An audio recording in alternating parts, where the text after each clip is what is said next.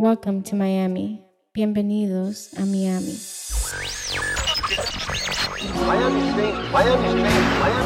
You're now listening to MIA Radio. Who put this thing together? DJ Kaz, DJ Zaya. That's who.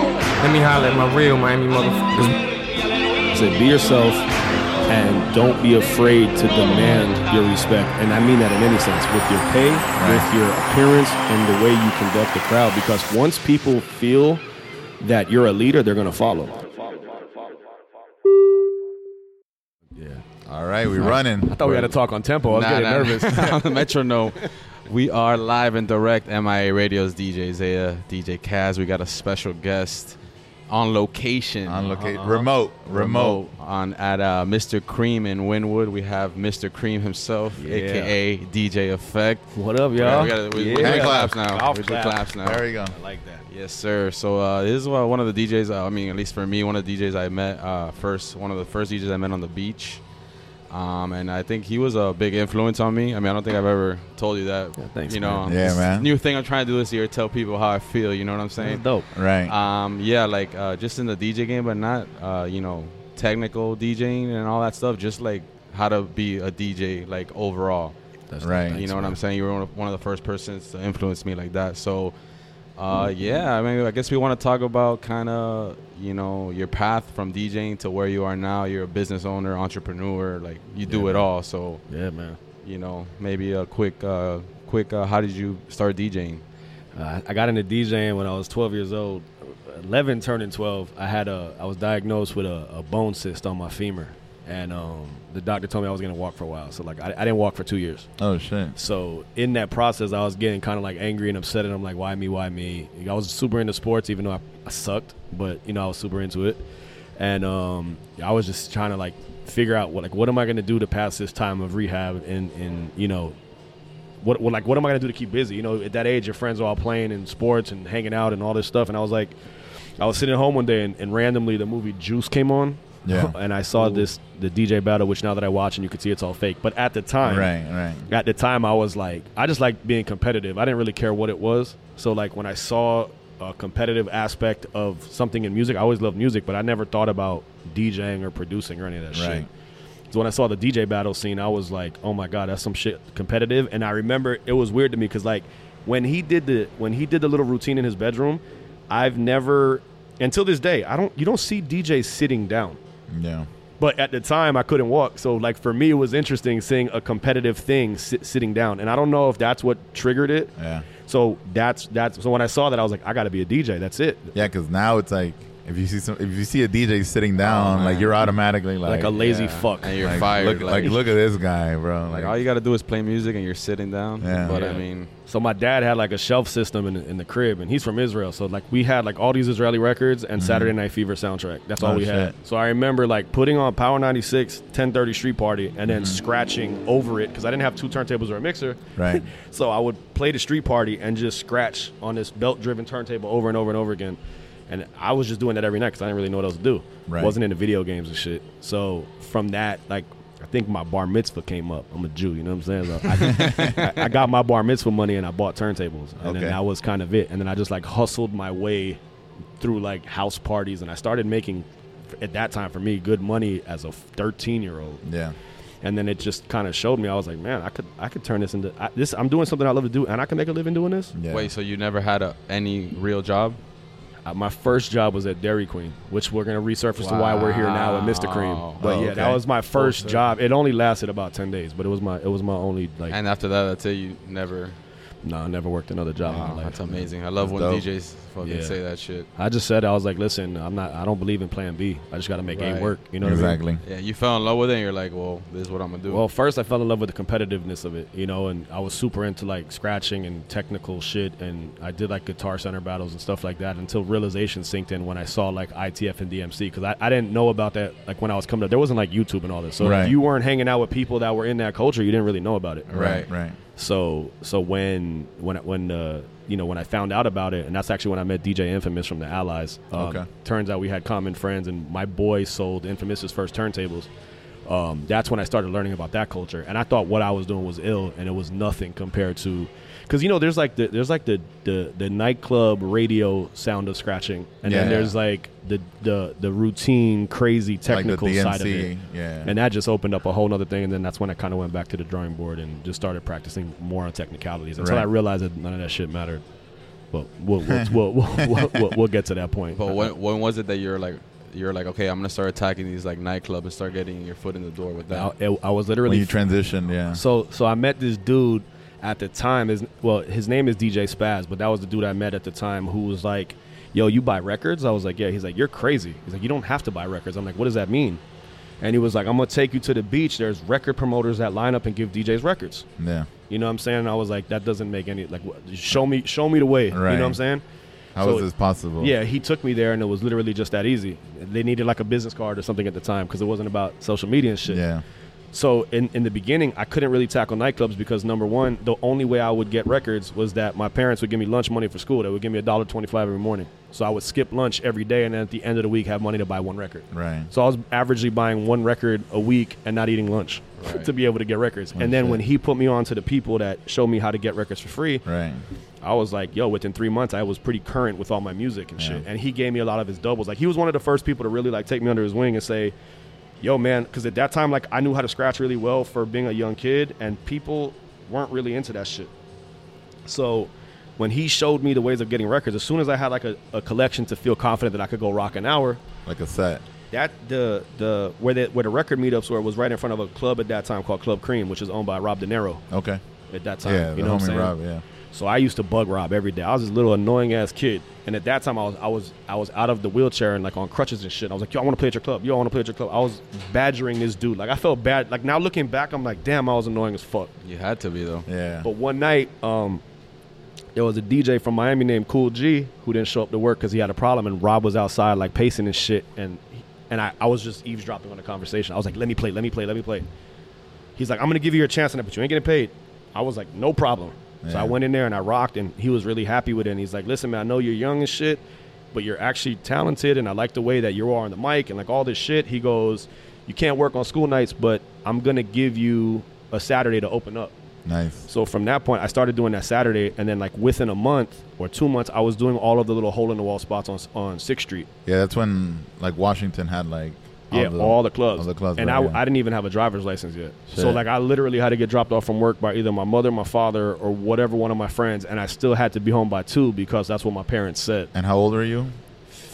Probably like 14, turning 15. I love that he was considerate, like, yo, you can't work on school nights. Yeah, he was, he knew I was a kid. Luckily, I'm Middle Eastern, so I had a beard at a very young age. I had a mustache when I was like 3, so it was easier for me to pass shit off. But that's kind of how I just got my foot in. But the thing was, is like I said, like coming from wanting to be a competitive person on the DJing side of shit, when I got the experience of rocking a crowd and saying, hey, put your hands up, and people put their hands up, or seeing somebody come in a shit mood and being able to turn their mood into a happy mood or whatever, that started driving me way more. So that's when I stopped caring so much about practicing, and I started caring a lot more about politicking. Right. And I was like, yo, I want to be everywhere every night rocking for everybody, and I want to make everybody put their fucking hands up. Like that was my goal. Like that's all I cared about was just seeing the reaction. Like how I said, like the way you influenced me, because like when I first started DJing on the beach, like, you know, DJing for me in the beginning was like, it was like a nerdy thing. It was like, yo, I just want to be like a dope DJ. Yo, let me look like at these videos. Like, oh, scratching's dope. Like the science of it. And a lot of the DJs are like that. So then when I started DJing on the South Beach, I didn't know shit. And then when you walked in one day, I was like, damn, this dude has the jewelry. He had the whip. He had like the mic presence. He had like the whole package. And I was like, oh, this shit is like more than just being a good DJ. Like, you gotta like have the look. You gotta, because back then we were all like, there was no social media, so we were just wearing black t-shirts and hoodies, like looking whack. And you know, the crazy shit is that at that time, like, dude, I never cared about jewelry. I never cared about cars. I never cared about none of that shit until like I started paying attention to my surroundings, right? And at that time, Khaled was like on underground radio, but Khaled was like the fucking hometown hood hero. Like he was so respected in the Jamaican culture with reggae. He was so respected in the hip hop culture, and I never saw him, and I never knew what, like, you know, the whole, you know, when you're a DJ or an artist, like you have to have like a star kind of appeal. It's kind of changed now, but at that time, no, it was, and especially that we weren't used to it. Like because when back DJ then would walk in, it was like, whoa. Yeah, back then you wouldn't see their feed or whatever. Right. It was like you heard the name, and then like when you saw somebody, it was like a glow around them. Right. Like it so was the like, funny oh, thing, shit. the funny thing was, I never knew what he looked like because there was no social media. But Yeah. I was doing Mansion on it was called Level then on a Monday, and he pulled up, and I had no idea that he was the DJ Khaled that I heard on the radio every day. When I saw him, I was like, this dude got to be important as fuck. Like he just at that time was the Escalade just came out. Escalade never existed. I'm like, this dude just pulled up an Escalade. He got this big Terror Squad chain on all this stuff. I'm like, maybe he's a rapper. I don't know. You know what I'm saying? And then when I saw it. I kind of dissected it more than just looking at somebody as, oh, why does he have all this jewelry? I kind of dissected it like, oh, well, if you do this, you stand out in a crowd, and then people start to wonder who you are. And then when they see who you are, it kind of just puts the whole package together, and then you just say, it just kind of makes more sense. Like you need, as a DJ, especially at that time, you had to walk in the room and feel the presence. Now your social media needs to make that presence. But at the time, the actual person had to make that presence. Right. And I started seeing, and then I started paying attention to like Funk Master Flex and DJ Clue and Kid Capri, and every one of them. Like I remember the first time I heard Kid Capri, he pulled up in a tour bus with his face on the side of it that said Def Comedy Jam Tour. He pulled up in front of, I think it was called Club Zen or whatever it was back, and I was just like, yo, what is this? Like a DJ could have his own bus? Yeah. Like I didn't understand that. So like that's when I started understanding the culture a little bit better, and I was just like, yo, this is crazy. Yeah. You know what I mean? And that's what I'm saying. Even like with the presence, like, because I was always like, we talked about it on the podcast with Conflict. I was always like, fucking, we were kind of like scared to like, be loud or be like, but when first time I heard you play, you were like, you didn't give a fuck, and I was like, whoa, like, like, damn, like you were dope. like demanding shit, like yo, I'm playing the music, like I run this show, and I was like, oh, okay, like we have that power, we could like, like we're running the night. But even back then to this day, like when the young up and coming DJs ask me my best advice to them, I give them two things. I said, be yourself, and don't be afraid to demand your respect. And I mean that in any sense, with your pay, with your appearance, and the way you conduct the crowd. Because once people feel that you're a leader, they're going to follow. Exactly. But if you come in as a follower, you're never going to be a leader. Right. And I always tell people, like, you just got to you have to believe in yourself to the highest level. Like, not on no, like, life coaching shit, but, like, if you're not going to believe in yourself, no one else is. Yeah, because it comes across when people are, like, trying to be on the mic, and it's just, like they're forcing it. You're, like, they're not comfortable. But the reason now is because everybody's cool with being a clone.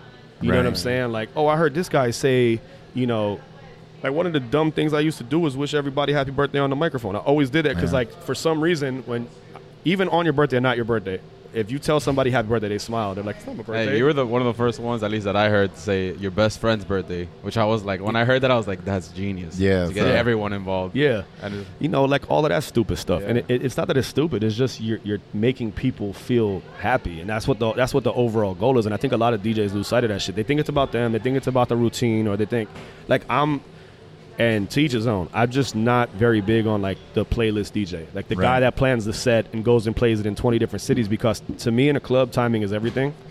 And the way a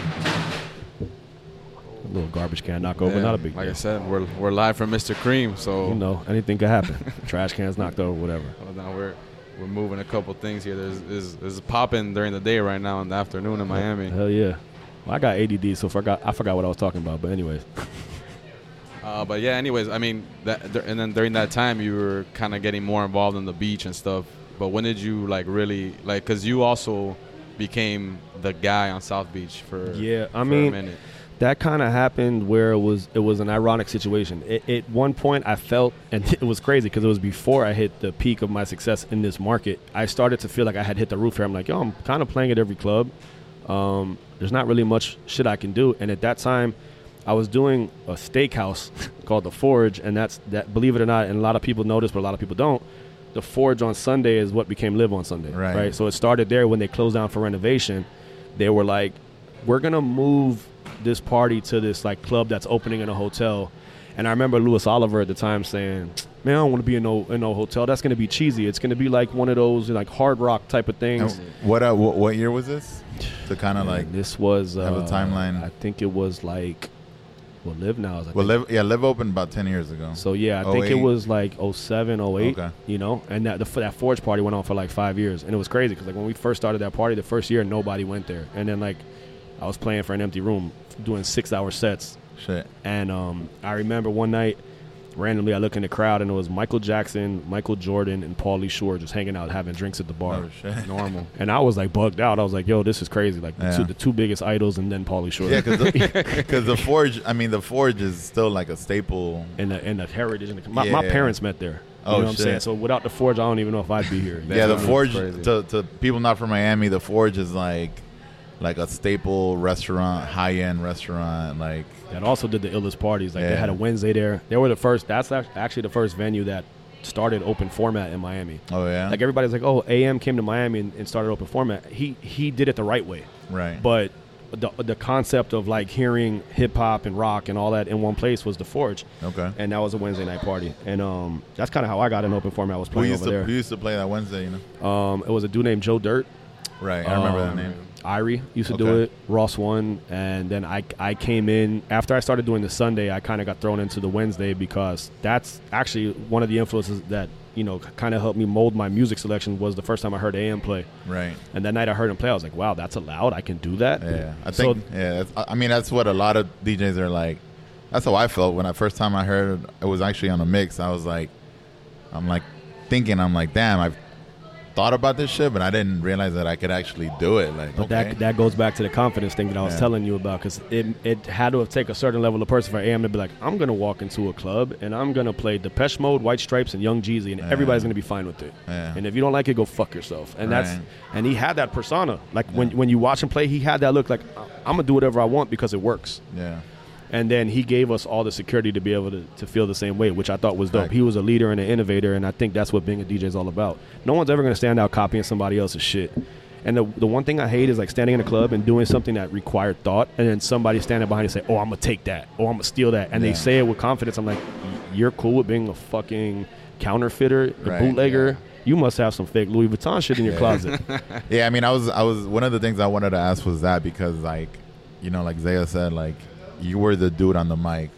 So like I've been in Miami. Like I kind of grew up here, and I used to come back all the time. And I would go to We Rock Hip Hop, a mansion, whatever y'all did. Like I used to come to the club when I lived in Texas, and then when I moved, I would I did my homework, and you were the dude. And, like I would go see Conflict, and Conflict was like zero mic, like technical, like the science. Yeah. And then I would go see you, and it'd be like the wildest shit. Like the wildest shit I ever heard or like seen, because to me it was like I was coming from Texas where it was like A bar this, A bar that, like very like follow the rules, and I wouldn't get booked because I wanted to be like, let me play some weird shit, Yeah. But when I would go see you, it'd be like the weird shit was like the mic, and like I had never seen anybody, or I never heard anybody say some of the shit that you said. So like, if we can like break down like what was going through my mind? Yeah, or like, or even like, how did it go from like, put your hands up to like, saying some of the shit? I mean, and I'll let you break everything down. Like, so it was kind of interesting. So it's kind of going back to what I was saying a minute ago, where I was like, well, I was doing all this shit in Miami, and I was like, damn, I kind of hit the roof here. I don't really think there's much other shit I can do.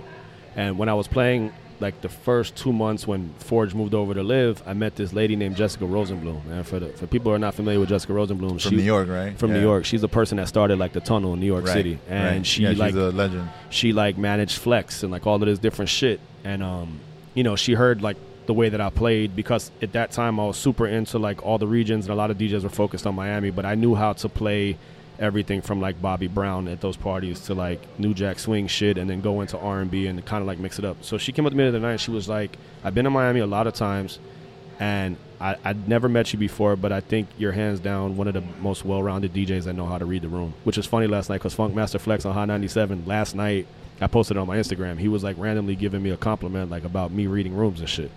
So she was like, I want to work with you. I want to start bringing you out to New York City. And then in my head, I'm like, I feel like I hit the roof in Miami. New York is a bigger market. Right. And so I started playing once a month. And then I started doing Greenhouse on Tuesdays. And I started doing like all the big parties in New York. And it was weird because there's a lot of great DJs in New York. But she picked a guy from Miami to come out there and do these parties. And then from that, she was like, oh, Mark Pitts' birthday is Grammy weekend, and you're going to do this party with like Sierra and Usher. And like at that time, those were all the biggest of the biggest and shit. Right. So I did that party. So being in the New York market a lot, I used to hear DJs talk crazy as shit on the mic, but not I like to say what I say sometimes is some shit could be disgusting, but then there was also some shit that it's humorous though. You were like disrespectful, but I said it with a smile on my face. Exactly. No, which is awesome. Like which that changes everything. By the way, you could look somebody in the face and say, "I fucking hate you," but if you're smiling, it doesn't. Right. But that was kind of like my. So when I heard the wild shit on the mic, like Flex was just crazy on the mic. Like he would be on the radio, stop the music for 3 minutes, and just go off on a random person that no one knows who he's talking about on the radio. And I was like, wow, that shit works. Yeah. So in that process, you were talking about like hitting the peak of success in Miami. When I went to New York, and then everybody started seeing what I was doing on like shit like MySpace, because that was like the first social media platform, and Twitter. The Miami people, now all of a sudden I was like filet mignon to them. They were like, oh, this guy from Miami went to a bigger market and now he's popping. Now we're going to make him offers that he's going to want to be here. Right. And I'll never forget, I was in New York and I was there on a Tuesday doing Greenhouse, and Mo called me, who's now with Live, but at the time he was with Opium Group, and he's like, I want you to do Privé tonight. And that was like a party that I was always trying to get into. But like it was like Mauricio and Radamis, and I'm like, these guys were like the trendsetters before I was. There's no way I'm ever going to be able to take that throne from them. And he's like, I'm like, yo, but I'm doing Greenhouse tonight. And he was like, but I need you to come do this party tonight. And I'm like, bro, I'm doing this shit. I called up Jessica Rosenblum and I was like, listen, I'm going to ask you a question from a manager standpoint. This has been a party I've been trying to get since like day one. They want me to do it. She's like, you better go do that shit. Yeah. You could come play Greenhouse next week. I don't give a fuck. Go. Shit. I came back and I did Privé. And so that night I did Privé. I shut it down or whatever. And Mo was like, you want to do every Tuesday? I'm like, what about the other guys? He's like, are you a business person? You stupid? I'm asking you, do you want to do this party every week? Don't worry about anybody else. But at the time, like, I had respect for the people that like laid the foundation. Right. And what made it way worse, at that time, also Radamis was doing Monday nights at Club Bed. And the night that I played Privé on Tuesday, Mike Robbins and the guys from Empire were involved with all that shit. They were like, do you want to do Bed on Monday?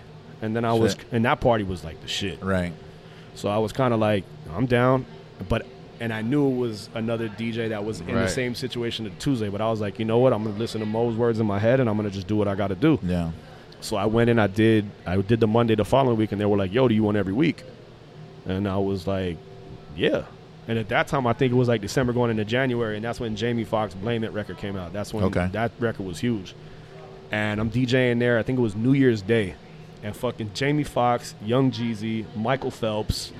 It was like the most random group of people. At one point, and this is like, I've done celebrity parties, but I never been respected, or at least felt that I had the respect I deserved in Miami. I was just DJing everywhere, but I didn't feel that I was getting respect from other DJs, but I wasn't getting respect from like the people and the club owners. And I didn't feel that anybody was like, oh, I'm gonna go there because Effect is playing there. I just thought it would be like, DJs would hit me up that day and be like, yo, I want to go hang with you. And I would be like, dope. And I would always support all the DJs because I was once that person.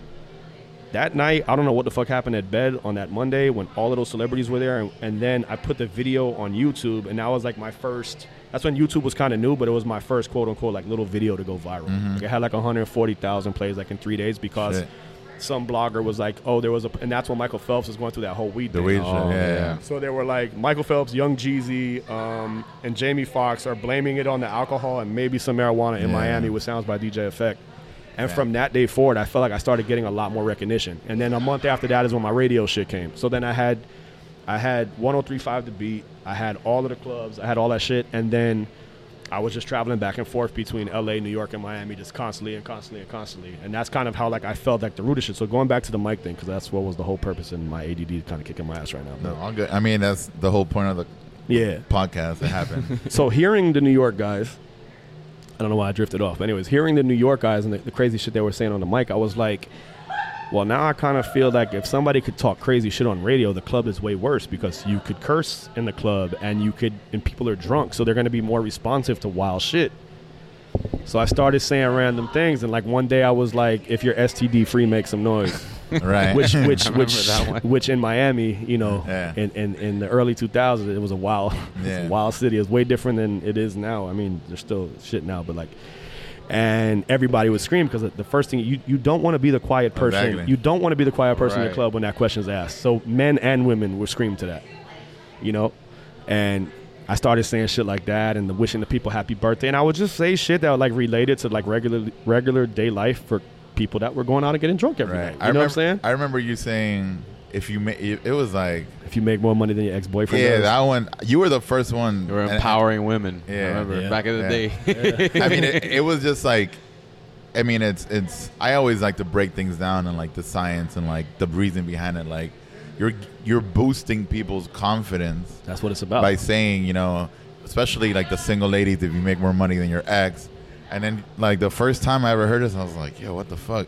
It was like if you make more than like $30,000 a year, and I was like the nerd in me was like $30,000 a year. I was like, I'm like, hold on, I'm like, that's like making fucking like a little over like less than $2,000 a month, and like I just started making, and I was like, why would you be out if you're that? So everybody's like, yo, I make more money than that. Like you could have said $200,000, and people were still gonna be like, but like you were just saying all this shit, and then like, you know, boosting girls like about their exes, and like if you got, you know, like the boozy shit, like if you got real hair, real nails, whatever, all that shit, and like I would see people's faces, and they were just so like happy and so like I just felt like the club is like you got 24 hours in a day and you got 7 days a week, 30 something days a month, 29 whatever, 365 days a year. When you go to the club, that's your moment to like unplug from the shit that you have to deal with every day. Now and I'm gonna touch on that because the reason the clubs are fucked up now has nothing to do with people. It has to do with the phone. Right. Because before you would go to the club to escape reality for that 2 to 3 hours, but now you're bringing the phone with you. And if something bad is going on and you're watching that at the club, it's going to affect the way you feel. Right. You know what I'm saying? Like, so that's like at that time, my job as the conductor, fuck being a DJ, I was conducting. You know, at that moment, I wanted to take people out of their everyday struggle, their job, their ex-girlfriend, their current boyfriend, whatever shit that was going wrong, and just take them on that ride and make them forget about all their shit. So if it was mixing entertainment with music, to me, that's what being a DJ is, because a DJ is like, to me, they say an MC is a master of ceremony, but the DJ is the same thing as an MC being a master of ceremony. Like you're the master of that fucking ceremony, and you have to take people out of their. You got to get people out of their shell. You got to take the guy who said he would never dance and make him want to dance. Right. And I used to do shit like that. I would see a guy being his back up against the wall, and I would call him out and get a girl and say, you better go dance on him, or I'm not going to play the record, because I want to change that guy's life for the night and make him feel that when he comes back the next week, he's not going to be afraid to dance because I just proven that he can do that shit. Yeah. And that's all I was thinking about. And a lot of that shit happened because, like I said, what got me into DJing wasn't walking, and being young and not walking.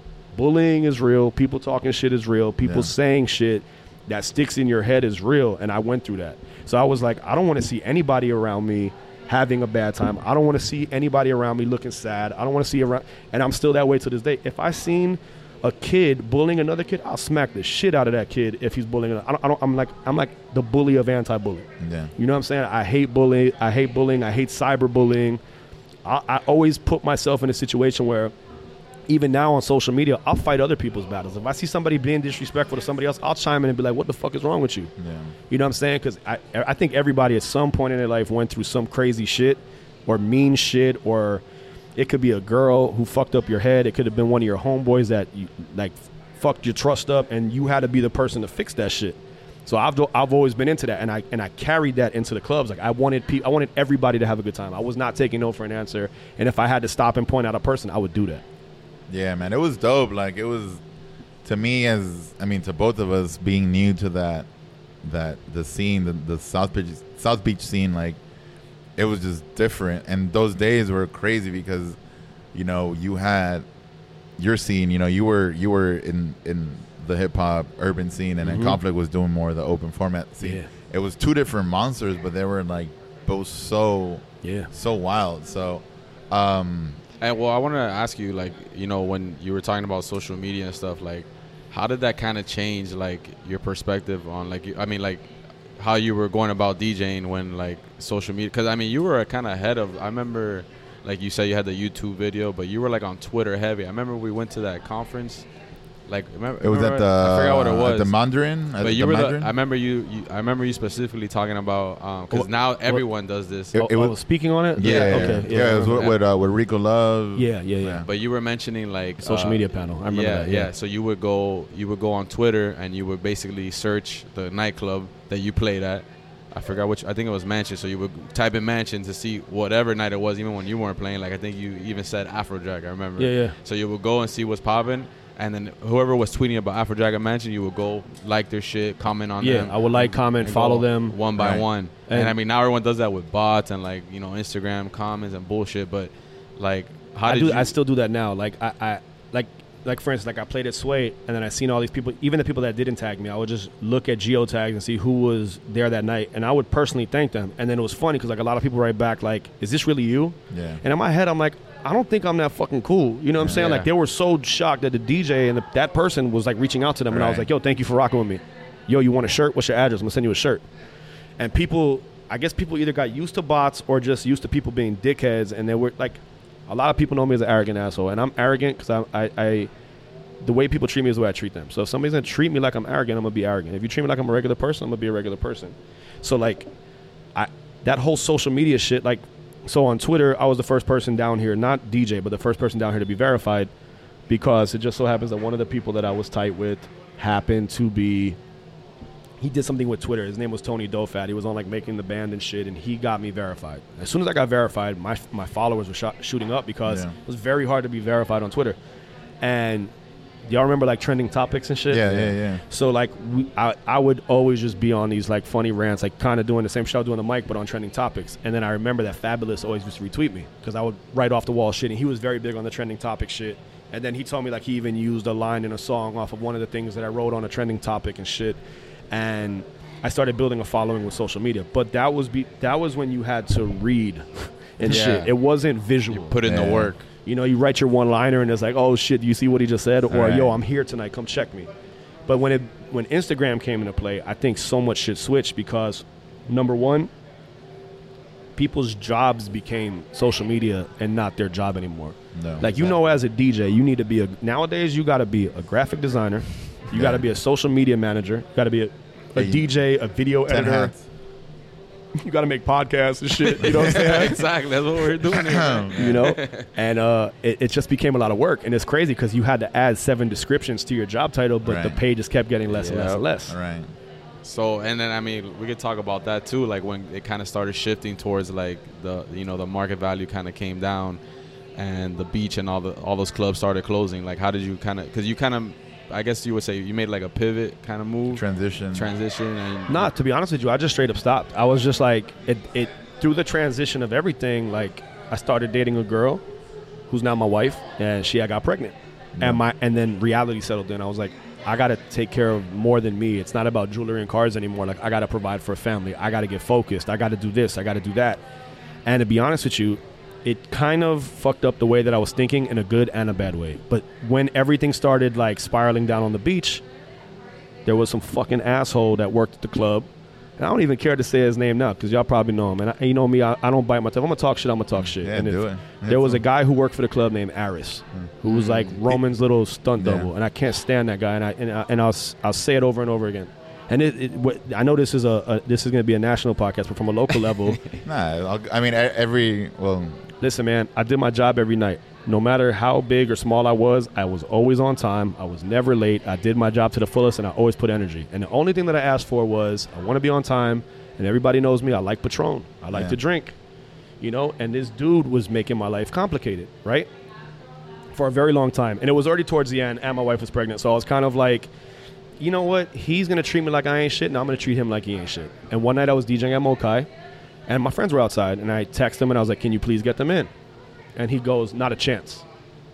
And then I said, why is that? And he said, if all your friends weren't black, you wouldn't have this problem. And I took that to heart because 80% of that company was built off of African Americans' money. Right.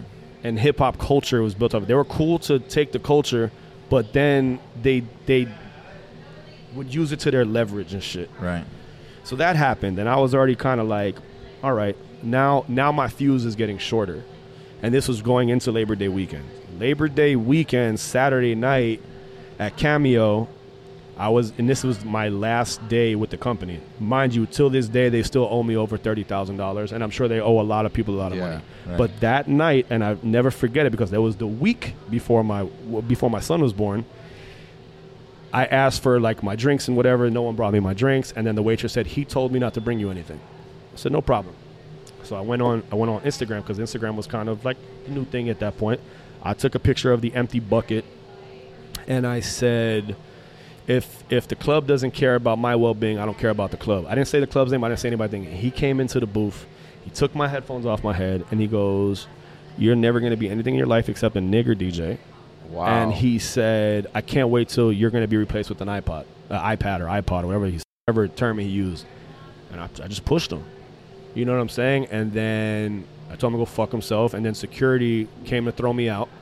Shit. Bulletproof was nowhere. And he was working with me that night, but he was like in the front of the club making a phone call. I said, all right, fuck y'all. I unplugged my laptop. I shut the music off, and I walked out. And I'm like, we're going to see whose value is more important now, because now you have a club that's packed on Labor Day weekend, and now you ain't got no music. Peace. And I walked out. Fuck. And from that day forward, like, they have all tried to blackball me. Like, numerous promoters that came into venues that he worked at have still till this day still try to book me, and he's like, I'm not going to book you. And then one time he had no choice, and they had to book me at what was it before Mr. Jones? Set. When they tried to do like another night there, and I remember a promoter by the name of Justice, who's my boy, booked me over there. 3 records in, Aris is like trying to get the opener to get back on, because he agreed to it to make the promoter happy, but then told the promoter that I wasn't playing good. Mind you, there's 100 people in the room. I was on my 3rd or 4th song, and he was trying to pull me. And like, for me, dog, like, for what I've done and what I've accomplished, I'm not going to let some guy, I don't care what position he's in now, because I heard he's like owning shit, and that's good for him. Yeah. Like, I'm happy that he's making money. I just don't particularly like him. So at that time, he like tried to do that, and I was like, you know, man, fuck all this shit. And I was like, I'm going to be straight. And then I just took time off, and then I had the rude awakening in this business. You worked every single day. If you take a month off or 2 months ago, it's like you never existed. And that was just the truth. That was just the truth. Lifespan, pretty much in the scene, if you take a month, if you are not seen for X amount of time, like, people forget, you know. It's fast. So, you know, the first 3 or 4 months my kid was alive, I wanted to be a father. I had money saved up, and I was like, you know what, I just want to enjoy this shit, and I'll get back to it when I can. Right. And it was so crazy, because in that 3 or 4 months, all of the undercutting young DJs who were working for less money all just started filling all the gaps really quick. Yeah. And all of us went through it. Some transitioned on to being bigger DJs. Like, Conflict went on and continued to do his thing. Joe Maz continued off to do his thing. Even Mauricio, he got with Scam and started doing whatever he's doing. And Irie, we obviously know Irie's has his hands in everything. And me, at that point, I actually could sit here and honestly say, yo, I got lost for a little bit. Like, I didn't know what I was going to do. Because when I tried to get back in, the same guys the people that were willing to take me back with open arms had the open arms with $150 in it. And I was just like, I can't take care of a family with this shit. Yeah. And I said to myself, I have 2 options. I can follow a career in marketing, because I know how to market myself, so I know how to market other people. I actually at one point thought about starting a DJ management company, and I was like, I can't live off of 10 or 15% off of $150, so I was like, fuck this. Yeah. And there's other DJs that make more money, but at that time, that was just like the trend on the beach. And a friend of mine was calling me about doing a clothing line. And he's like, meet me in Wynwood. I didn't even know what Wynwood was, to be honest with you. And I think the only thing that was in Wynwood at that time was just Panther Coffee, and I think Wood had just opened or whatever. Right. And I bumped into Tom LaRock, and Tom LaRock was like, yo, I'm playing at this new bar called Brick. I'm like, oh, I really like this neighborhood. It reminds me of like Williamsburg, Brooklyn, or like, it's just real like. And I remember I was like, I want to do some shit. I went to go hear Tom that night, and the vibe was really cool. Wasn't a lot of people. And the first thing I said to myself was, I was kind of like, I looked at like younger guys like Dizza who started Peach Fuzz, and I'm like, yo, this is a new guy who came into a new market, and he was able to start a successful party. I could do the same thing. I know everybody here. I'm born and raised here. And then I saw Brick, and like the two kind of things clicked, and I was just like, so I reached out to them. I DM'd them on social media, and I was like, I want to play here. And they knew me from like my track record on the beach. And like, if you step off the beach for 3 months, it's a long time. But if you're somewhat iconic on the beach, your relevancy everywhere else will be a lot longer for a long time. Yeah, because you were doing it at a time where, I mean, you set your mark. It's like there's certain people that set their mark and still have a presence. And you were one of them. So people knew, everything you've done. So like, I had reached out to Brick, and they were the first thing they responded to me was, "We're never going to pay your price." And I said, I didn't call you all to talk about price. I said, I just want to play here. And they were like, we would love to have you here, but this is like a little bar. This is not. I said, I know exactly what it is. I've been studying. I've been there. Like, you've been here? I was like, yeah. And then I met the manager, Javier, who's now the manager over at Vezza Sur. And at that time, I was being represented by that local company, OFM or whatever. So I told Eric, I was like, yo, I want to play there. I don't care what I make. I just want to play that. And if they're going to offer me $150, just tell them I don't want any money. I just want to go play and I want to prove myself. Yeah. So that's what he told him. So when I met with them that night, I was like, listen, what does your bar make? And they were, I don't know, at that time, I think it was like $4 or $5 grand. I said, if I can get the bar over $10,000, will you pay my rate? And they were like, what's your rate? I said, $1,000. And at that time, that was a lot less than what DJs were making on the beach. Because at one time, we were all up to making like $2,500 a night at one point in the peak of it. And then it started dipping, and then 800 became like a standard number. I talk about numbers freely because I'm tired of all these young DJs lying their asses off, saying, oh, I make $2,000 at this club. No, you don't. Live doesn't pay that. Those days are gone. Yeah, long gone. And this shit is funny. But anyways, if you're making that money, then why are you Ubering to work? You know what I'm saying? Like, why do you still live at home? Like, I'm sorry. If you're making $2,000 a night, you would not be living with your mom's house. Yeah, it's one of the later subjects. Yeah, and I brag about what I get paid because I think some of it's bad and I think some of it's good. But I'll speak freely. Like, if I could go somewhere for 2 hours and make $800, why not? Of course. Because now it doesn't matter. I have other businesses that give me the freedom, and I still DJ because I love it. I don't DJ because I have to. I really fucking enjoy it. That's my therapy. You know what I'm saying? So back to the brick thing. The guy was like laughing in my face. He was like, yeah, 10,000 here. Yeah, whatever. I was like, all right, I'm willing to do it. You don't got to pay me. 6-7 weeks went by. I did not get that bar to 10,000. Straight up, I can see it. It was the same shit. And then I don't know what happened. I just started like reaching. I took the old school approach and I started direct messaging people and DMing people. And I was just like, yo, come to my party. I'm throwing a party in Wynwood. They were like, what's Wynwood? What's Wynwood? All my South Beach people, like the people that kind of got a little bit older that were in their like mid to later 20s and early 30s, and they all started coming. And then one person started telling another person, and then Friday really blew up, right? So when Friday blew up, I was just there as a DJ making my little check or whatever. So I said to them, I said, I want to start my own party here on Sunday. And they were like, what does that mean? Because, you know, it's a bar. They don't think like from a promote. At that point, they weren't thinking from like a promoter standpoint. Right. I was like, I want to start my own Sunday party here, this and this and that. And they were like, well, tell us what you want. So I kind of explained to them like how it worked on the beach, where a promoter would come in. They would spend the money on booking the talent. They would spend the money on the DJs. You kind of relieve the expenses from them to be able to open, which is an incentive to them. But if this shit blows up, you get a percentage of the bar, you give a percentage of the door. And the reason I'm explaining it in depth is because this is what I think the futures of DJs making living is. Because I think working for a promoter, they had already figured out that you can get anybody to play for anything, if not free. There's been DJs that paid to play. Right. You know what I'm saying? So the reason I'm explaining this is because I want the next generation to understand that there's still business as a DJ. You're a draw. You're a person. People come to fuck with you and hear you and listen to you and feel you, and you can use this to your advantage. So I'm trying to give you all the blueprint. So yeah, I think, and it's shifting towards like, it's not more like, oh, getting bookings, getting gigs, getting like, you know, programming. It's like starting your own event. It's like if you're gonna work your ass off for somebody else, you might as well work. It's like it's the entrepreneur mentality in the DJ world. So we structured a deal. I started the Sundays, and it was cool. It started off at a slippery kind of a slow slope, just like everything is now in nightlife. So I was like, you know what, I'm gonna run with it. We started the Sunday party, and then I started asking like some of the celebrities that I had relationships with and that I was cool with, like, I just need you to be here and take a picture. Just stop by for a minute before you go to Live. Which I got to talk about the Live thing at some point too, because how that happened and all that shit. But anyways, so as soon as I started using social media to my advantage, I was like, I'm going to start posting pictures of who came here. I'm going to start taking a different approach and using, at this point I was DJing the party. Yeah. And then it shifted to, I'm dealing with the door, so I had to get somebody else DJ. And then it was like, this concept of this wireless headphones thing came around, and I was like, yo, let's add that. And a lot of different things trickled, and then within like 3 to 5 months, my whole fucking life changed, bro, because like I came off of like months of not working, blowing through savings, having a wife, having kids, paying paying health insurance for 3 people, which DJs get health insurance. I'm telling you right now, you're in a fucked up environment all the time. Get health insurance. We'll talk about that. But that party blew up. And when the party blew up, I started making money that I've never experienced, because there was always a cap on a DJ. But when you're making percentages of bars and doors, and you're and every time you turn around, it's another Sunday and another check, and you turn around and you see what you built, I sat back and I was like, well, like anything in nightlife, this shit's not going to last forever. what am I going to do to invest this money? And then an opportunity came up, and I invested money into starting it. In the beginning was a really small ice cream shop, but people were kind of intrigued, like, yo, why is a DJ opening an ice cream shop? Because as a DJ, the shit is not forever. You don't like, yes, you can be Red Alert and Stretch Armstrong and guys who are DJing at a very old age, but it's not really realistic. You know what I'm saying? Like, the reason that's one out of thousands. But they're also legends because they came up in a time where you can grow to be a legend. You can't grow to be a legend now. Everybody's thing is so in and out and so quick because everybody has the scrolling mentality. If they scroll past you, you're already a thing of the past, right? No. The old guys can be legends. The new kids can't. Drake is probably the only person that's going to be a legend from our whole entire thing.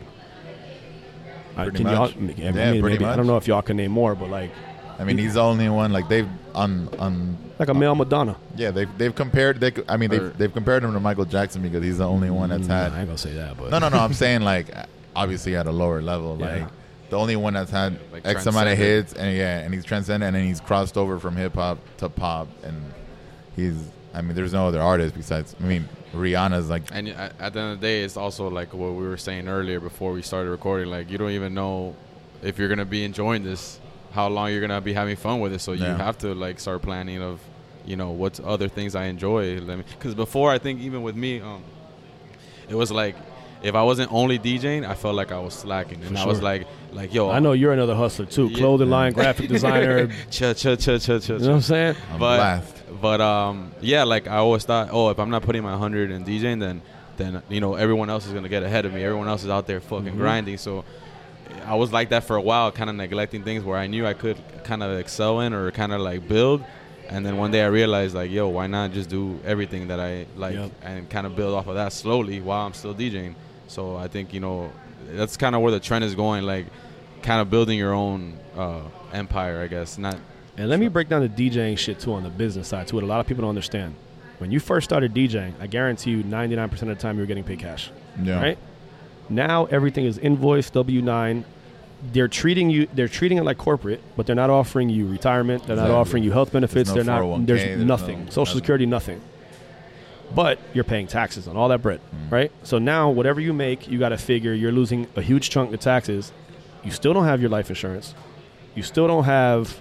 Sorry, health insurance. I keep saying life insurance because I just got it. But health insurance, you don't have retirement. So what the fuck's disability is a major thing. Yeah. You go deaf tomorrow, what the fuck are you going to do? Right. But if you have disability and you go deaf and you're a DJ, guess what? You're collecting money for the rest of your life. Right.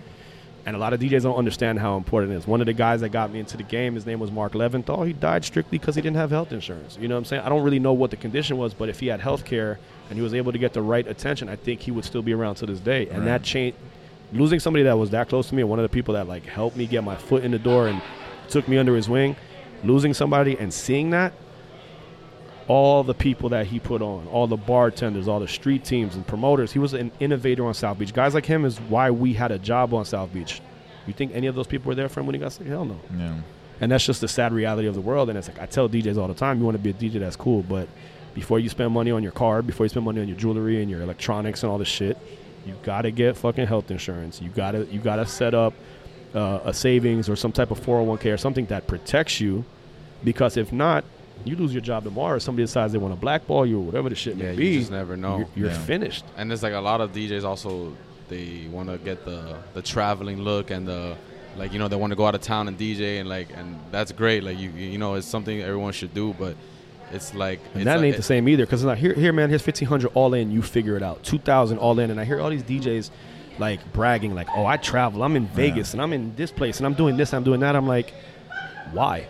Right. Like I traveled because when I traveled, there was two reasons I traveled. One, it was either the money was worth it to travel, or B, well, two, because I said So two was that it was the parties that I was doing was such of a caliber and such of a look, it was worth it. But just to have residencies in different markets, it's just like, I look at it from a standpoint of, are you not good enough to keep constant work here, or is that you're going somewhere else? And then when people start to brag about the money, I'm like, okay, let's break down $2,000 real quick on your paid gig when you go out of town. If you don't have miles stacked up and you're not a smart person and you don't book it, if you book it the last minute, all right, $2,000, let's start with that. Let's go $300 to $500 on a flight, especially if you're going across the country, right? So boom, right there, you lose $500. You're at $1,500. You have to pay for your Uber. You got to pay for your hotel. Let's figure $250 on a hotel, another $100 on transportation to and from. Now you're down to like $1,000. Now, what you're not realizing is they're paying you with a check. You're paying taxes. So like you're already at half, and then you get taxed, let's say another 30%. So you just did all of that for $300? Yeah. And management. And then you lose your percentage to management. So you're walking away, realistically, you might feel like you're getting a check at that moment, but when it's all said and done at the end of the year, you just made $200 off that gig. Yeah, and it's more of, I think DJs have a mentality where it's like, oh, I'm getting this rate in their head, and it's like an instant gratification of like, oh, I'm traveling, I'm going to get the Instagram, I'm going to do this, I'm going to do that. You got brand new tires with no air in it. Yeah. You know what I'm saying? It's just what it is. And that's what I came to realization of. I turn down bookings all the time to travel, and I'll travel. Now I'm like, all right, check this out. I'll do it for this price, but I need you to fly me and my wife. And then I try to milk a vacation out of it. And if I get my vacation paid for, it's actually cheaper because to take a vacation with your wife, it's going to cost you $3,000 to $5,000. Right. But now if you can get a little DJ look out of it, like I love DJing in Bimini now because I'm like, they pay all the expenses and they give me a check. So now I'll bring my wife, I'll bring another couple. Yeah. We'll jump on a ferry or one of those little seaplanes and we'll make a whole weekend out of it. I'll make my money, and then all of us had fun for 4 days. So I'm like, 3 days. I'm like, yo, this is dope. Yeah, that's kind of how I plan my traveling now. I'm like, if I'm going to travel for work, I'm going to make every time I travel a vacation. When before it was like, I get up at 6 in the morning, I do the gig, and I'm on the 6 a.m. back, and then there's no money left at the end. That's the smart way because, I mean, I do the same shit. Like when I go to Tampa, I'm always like, I ask for at least 2 days, and then, you know, I'll go with my girl or whatever, and then we'll make, you know, do smart. But I mean, some people are a lot of DJs are so consumed with the image of traveling, you know, like you said, and like, you know, you said $2,000. I know people that are doing it for a third of that. Yeah. You know, you're like, yo, you literally lost money for a picture, for a post. And at the end of the day, you want to like this shit is we do it because we like it. So like you're gonna do that whole mission of like transit and planes and cars and the worst part, and when those delays hit, yeah. And the worst part is to me is this: like as a brand, you know, you think that you're making yourself look that good because you're traveling, you're there for a night, whatever, but you're making no money, you're losing. And the worst part is that, like, if Zaya hits me up, he's like, "Yo, man," he's like, "I'm doing this party in LA. Come to LA, whatever. I'll pay you this. I'll take care of you. Cool." But if I'm dealing with a booker and the booker knows that, yo, I'm flying out, I'm going out there to literally make no money just for the look, what the DJ doesn't realize is that, yo, you're discrediting yourself straight up. Exactly. And then that booker knows. So when you hit up club, you're doing that with Club A. When you hit up Club B, they already know. So why are they going to pay you 2, 3, 4 times no matter where you play at? And you know promoters have a pissing contest. So that, oh, you paid $2,000. Exactly. Well, I got him for $15. Oh, you paid $15. Right. Oh, he did it for 2 plane tickets and a bottle of Patron. You know what I mean? Like, and that happens. And people are consumed by it. And I'm like, yo, like. I mean, don't get me wrong. There is traveling DJs that are making successfully, of course. But they've been doing it for a long time. And but I also think those are DJs that have become artists. I don't think those are just DJs. Right, but I'm saying there's open format DJs that are like, but I mean, the catch-22 is that they have to travel every weekend and they have to go out of town. And when you get older, it's like, fuck, do I want to leave my family? Do I want to, you know, it's a mission. It's, you know, every time you get on a plane, there's a risk. You know what I'm saying? Like, it's taxing. Yeah, it's draining. It's a lot, man. And do you think that's why you kind of started focusing, like, okay, like I could do this in my own city, like why not just build my own? Yeah, I was like, well, the reason why DJs don't make money, it's not the venue, it's the promoter who's trying to pocket more money. So they know they can get away with it. So I was like, well, I could just be the promoter and I could just book myself. Just cut the middle, man. And then if I book a DJ, anybody knows it's ever worked for me, because I know what it is to be a DJ. Let me tell you something. If any DJ becomes a promoter, that's the guy you want to work for because he's been down that road. He's been paid late, he's not been paid on time, and he's not been paid well. And the first thing that DJ is going to do is make sure, because he comes from that culture, is that you're going to have everything that you deserve because they have a respect level for a DJ. Right. And there's a lot of DJs now that are throwing parties and they get it. You know, like when A-Train hit me up, I was excited because a DJ booked me to play a party. When Dizzy used to call me to do Peach Fuzz, I was excited because a DJ called me to do a party. Yeah. When a promoter called me to do a party, the first thing I said was, "Here." It's like a headache. I'm like, "Here we go. It's going to be the, hey, listen, I don't have this, but if you work with me and blah blah blah." It's that insert speech here shit that everybody does, and you already know it's like, oh, here it comes. You know? Yeah. So how did you? How did we get here into Mr. Cream? So yeah, man. So like I said, you know, age comes into factor. And when I broke 30 years old, I was like, I got to get focused. I need something that if, God forbid, something happens to me tomorrow, my family is going to be straight. never did I think this would have became what it was, because I started down the street in another place as a pop-up. It was me and Jimbo, and people just really liked it. And then when it started as a pop-up, I was like, damn, I got to find a place that's going to be permanent, because now that I know this concept works. So I pretty much put all of my money into doing it legit, going through city, pulling permits, doing everything 100% legit, because if you want to have a business that's going to last a long time, you got to do it right. And we opened this, and we got so lucky with, like, press, and we were on, like, Love and Hip Hop, and, you know, we were on Deco Drive and Food Network and, like, all of these different things. And now we're working on, like, a sizzle reel for a show called Eat to the Beat, and pretty much I'm interviewing different rappers and R&B singers and stuff, and we're making flavors for them. If you've been to Mr. Cream, you know that the flavors are named after artists, and we're making the flavors with the artists, and we're doing shit like that. So, like, that was kind of my whole thing. I was like, everything in life is transitioning, it's becoming better. And DJing to me is more than DJing. To be a DJ, you got to be an entrepreneur. That shit instilled me with my entrepreneurial roots, you know what I'm saying? And from that, self-marketing and running social media, if you're a social media account manager, you're kind of an entrepreneur, because you're working for yourself, making money, handling. So from that into promoting, it taught me another level of entrepreneur. And I was like, yo, I know all the different ways. I understand marketing, I understand this. I want to do it towards a business. So now Mr. Cream now is 2 years old. We changed the financial side of the ice cream business, because, you know, like, we bring the entertainment concept here. We sell beer and wine here. Traditional ice cream shops don't. And when we got in the game, the most iconic people in the ice cream business was the people Jackson's. They were like the first ice cream place, period, in Florida. We just did Ice Cream Wars about Harbor Shops last week, and the owner's daughter came up to us, and she was like, you guys disrupted the whole entire ice cream world. Like, what you guys done in the last 2 years, no one's ever done in this market, period. And I was just like, I got to thank hip-hop for all this shit. Because, like, you know, hip-hop, the attitude and the aggression and the never settling to be second is what made this shop so fucking cool. And now we're going to be expanding to 2 more locations. We're going to be opening one at Coral Gables, and we're going to be opening one at Little River. Okay. And I'm working on my new project now. I'm opening a sushi bar. It's going to be called Pink Wasabi. That's going to be in Little River as well. I partnered up with Chef Rudy, who's he's one of the chefs at Katsuya, but he also has his own place down in downtown, and we're working on that concept now. And even with that project, I'm bringing not a hip-hop, not how this is a hip-hop ice cream shop. I'm not doing that, but I will be bringing the guerrilla marketing of hip-hop to the sushi world. Okay. You know what I'm saying? And we're going to be doing, like, restaurants don't encourage sake bombs. We're going to be encouraging sake bombs. Right.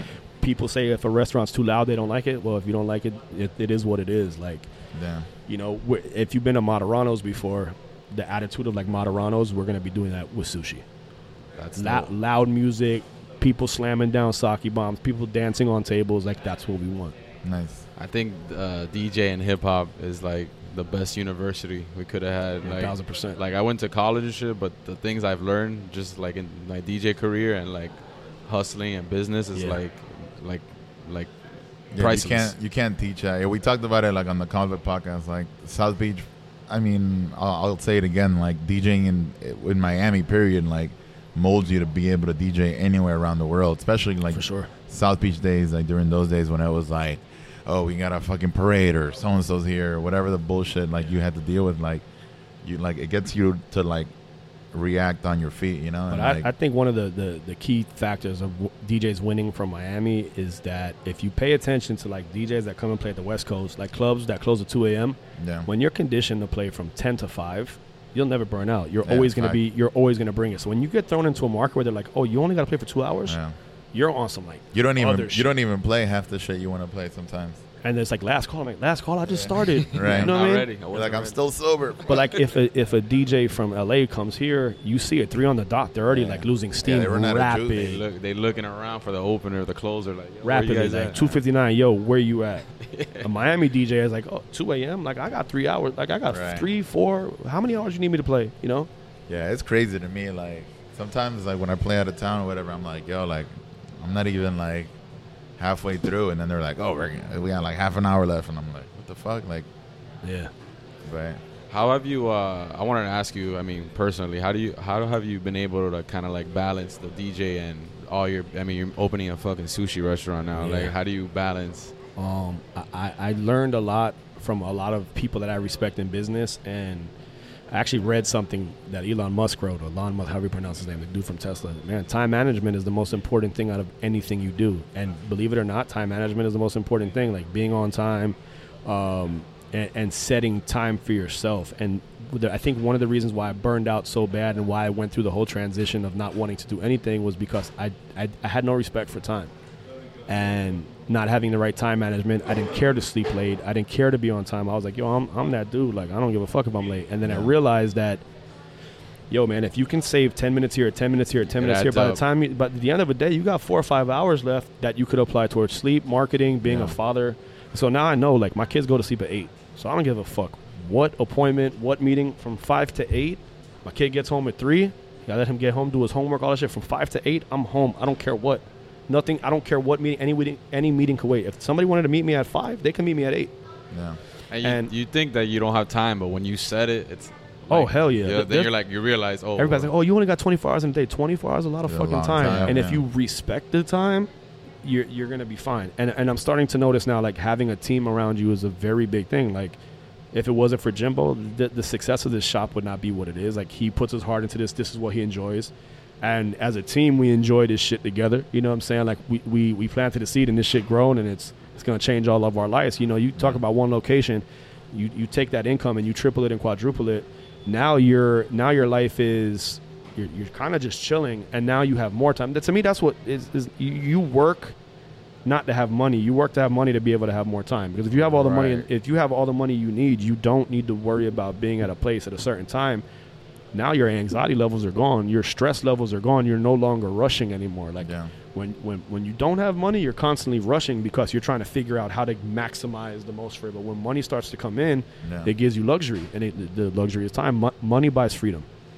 Fuck material things, because all that shit is whack. Yeah. And I learned that very quickly. I mean, everyone has to go through that to time is a major fucking luxury, bro. Yeah, and I think we've had a long time talk right now. I think I mean you're a pretty busy guy, so we don't want to keep you in. But these are things that needed to be said because a lot of people need to understand that shit. Yeah, man. I'm not gonna sit here and tell people how to do a fucking chirp for 4 hours. Like, that shit is like, you got to talk about real shit. DJing is a career. For some people, it's a career. Yeah, you know, and if you don't know how to do that shit, like, I'd rather spend time talking about this to make sure that the next generation is not a bunch of fucking idiots like this last generation. Right. So that's why we wanted to have you on, because we know you're very outspoken. Oh, yeah, I don't give a fuck. So to kind of, I mean, I think that's where Zaya was going to, like, how do you feel, what do you feel about, like, the current situation pretty much in the Miami nightlife, like, not just Wynwood, like, everywhere. I don't think there is a situation anymore. Or like, what do you think it's going? Because, like, personally, I think that Wynwood right now is, like, at a plateau. Like, you know, it's spiraling down faster than South Beach did. Yeah. And I'm gonna tell you why that is. No other reason than people saw the magic in Wynwood, and now everybody's trying to replicate it. Right. So what's happening is you're not, and I tell this to, like, the people I work with at Brick, and I'm sure you had this conversation with the people at Wood. Yeah, we're not losing people to one other competitor. Yeah. And we're not losing it to 20 different competitors. What's happening is there's so many different places. Not 1,000 people are leaving Wood to go somewhere else, or 1,000 people are leaving Brick to go somewhere else. 10 people go to that spot, that spot. And they're constantly on a hamster wheel the whole entire night, and everybody just has a revolving door of the same 10 or 20 people, and no one's staying anywhere. Exactly. And the reason of that is, number one, DJs don't know how to play anymore. There's no scheduling or timing or reading a room. It's like, you know that 99% of whoever you book to be the opener is going to burn every record. And then the people are going to hear the records again, and they already heard their records, so now they want to go somewhere else. And I think that, I don't think nightlife is plateauing. I just think it's going to go through a cycle, right? So now everybody's doing kind of bad, and not anybody's really doing incredible. The people that were smart with their money, that were club owners, are going to make it through the storm, because what's going to happen is every trust fund kid and every person that found an investor that tried to open a club to be in this game, in a year and a half, they're all going to start dropping like flies because they won't be able to pay the bills. Yeah. And the people that saved for the rainy day and weathered the storm are going to continue to kick ass, because this is not the first time this shit in transition happened in nightlife. So I think we're just in another transitioning period. And I think what's going to happen is that we're going to have another year and a half of, like, the clubs not being that popping, and then it's going to come back. And I think the whole cool bar scene that I love so much, I think it's going to kind of go to shit. And the big room thing is going to come back again. Like, that's my prediction. Yeah. You know, I think the bar thing was so dope, but it's already been 5 years. And if you look at all the different patterns of nightlife, everything has like a 5 to 7 year run, and then it switches. It's like, oh, the clubs that were saying, yo, don't play hip hop in my club, or now the same club saying, don't play EDM in my club. Right. you know, and yeah, we talked about it like on conflict. With conflict, we talked about it because we talked about Racket, how like that concept of like having a door bottle service. Like Racket is the only spot in Wynwood that's like a club, right? But like to me, I'm not like. I mean, we play there, like I like the spot, but like the concept of it, it's something that I wouldn't go on my time off. You know, like never. I like to play there. Like, don't get me wrong, but it's like we're used to the wood, the brick, the, you know, like relax, chill, whatever. Yeah. But then Racket is pretty much bringing what we saw on South Beach to over here, where you have to pay a cover, where there is a door guy. When I see a suit and an earpiece in Wynwood, I'm kind of like, you know. So it's like to like, is that coming back? Because the cycle, like if you think about it, the people in their early 20s didn't see that 10 years ago on South Beach. So it's new to them. It's new to them, exactly. So the same reason why you can get away playing Backstreet Boys in the club now more than 5 years ago. Because 5 years ago was old to somebody, but now it's new to a young person. Yeah, or it has. I mean, I know you always played Backstreet Boys and you didn't give a fuck. But I bet you if I asked you, did it work better now or 5 years ago? It works better. In the last 3 years, it's worked better. And it's also like, I always talk about like the 10, 15 year like mindset of like, you know, what was hot 10 to 15 years ago. Like people remember that and they have that memory. It takes them back to their early teens, or they're just like, getting it in a different context. Yeah, like for sure. It wasn't like when you played Backstreet Boys back then because it was hot when you were listening to it. Now it's like they heard it on a viral video. Or they heard it something like when My Boo came out again, and it was like it's a whole different like way to listen to a song. And none of them knew that was an old song. Yeah. And the one with the So Gone challenge, the Monica record. Oh wow, I hadn't even heard of that one. I don't know that one. Oh, that was fucking huge. Where everybody was doing the 16-bar rap over that Monica Missy record, So Gone. I know the So Gone record, but I think they called it something else, but it was another challenge, and that record shot up to like 1 million some shit. Yeah. My Boo went on the charts. Yeah, again, I remember that. I mean, even from the last mix that I did with the what was the song? The Bag Raiders. Oh, Shooting Star. Yeah, Shooting Star. There was like a meme. Somebody was like, "Oh yeah," because they do with like it going all across the galaxy. Yeah, with like somebody fell, whatever. Yeah, so all that shit. But yeah, man. So I think you want to keep. I don't know. No, I mean, I think we touched base on everything else. I mean, we touched base on a lot of things. Do you have anything you want to add or say or not really, man. I think we said a lot, but I'm just gonna tell everybody again, like time management, money management, and invest in your future. As if this is a DJ podcast, I'm assuming everybody more than DJs is gonna listen to it, but this is directly towards the DJs. Like all the shit we talked about is like important. Like I'm not just sitting here being a nerd. Like I'm not selling life insurance or health insurance, but like I think it's important for DJs to think of the game in a long, like macro sense, because like we're living the age of technology where you want that like the next post to Instagram and all that, but like this shit in 10 years you don't know. And you know what's even more fucked up? Just to touch on one other subject, and we can wrap up.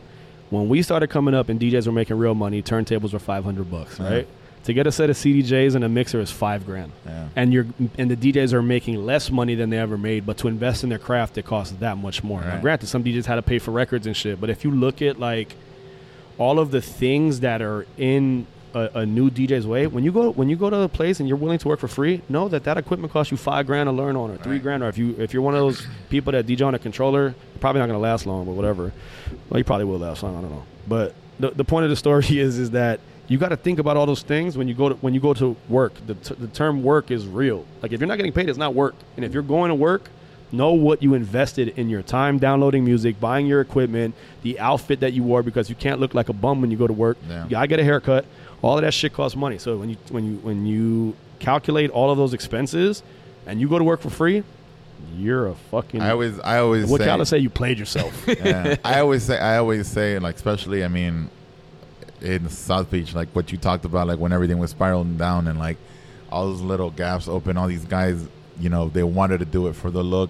And we talk about this a lot on the podcast, like people that want to do it for the look and wanted to get in there. Oh, like so-and-so left, so so-and-so can get in there. And I want to do it for X amount of money. I'm like, how are you going to DJ at a venue that sells bottles and you're DJing for less than what one bottle costs? Do you know what's a better analogy too that I don't know if you thought of, but like if you go to a place that has 12 bartenders and one DJ, and you know that the bartender made more than you as a DJ, and there's 12 of them and one of you, you're doing something really fucking wrong. Yeah.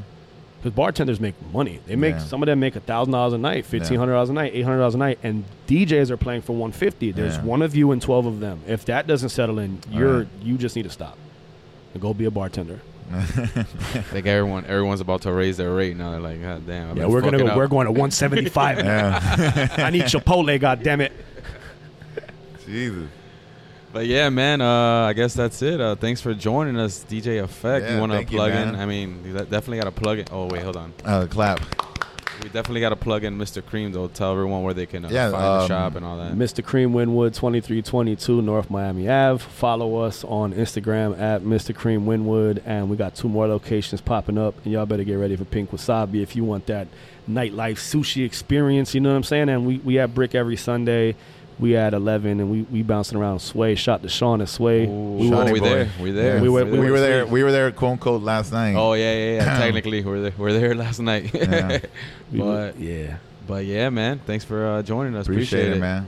And y'all better get Zaya's clothing line. What is it, man? You got to plug yourself, bro. Everyday Co. EVRYD. Oh no, I'm sorry. EVRYDYCO at Everyday Co. Oh, and make sure to follow us MIA Radio. Get those follows up. Yes. And Thank you guys. Cass got the hairline coming up. Hey. You know what I'm saying? Man, Skincare hairline joint. Fidel Kassoum. Best hair in the DJ game. Come on, trying to catch up to conflict. I see you. All right, we'll see y'all next week then. We out. Peace.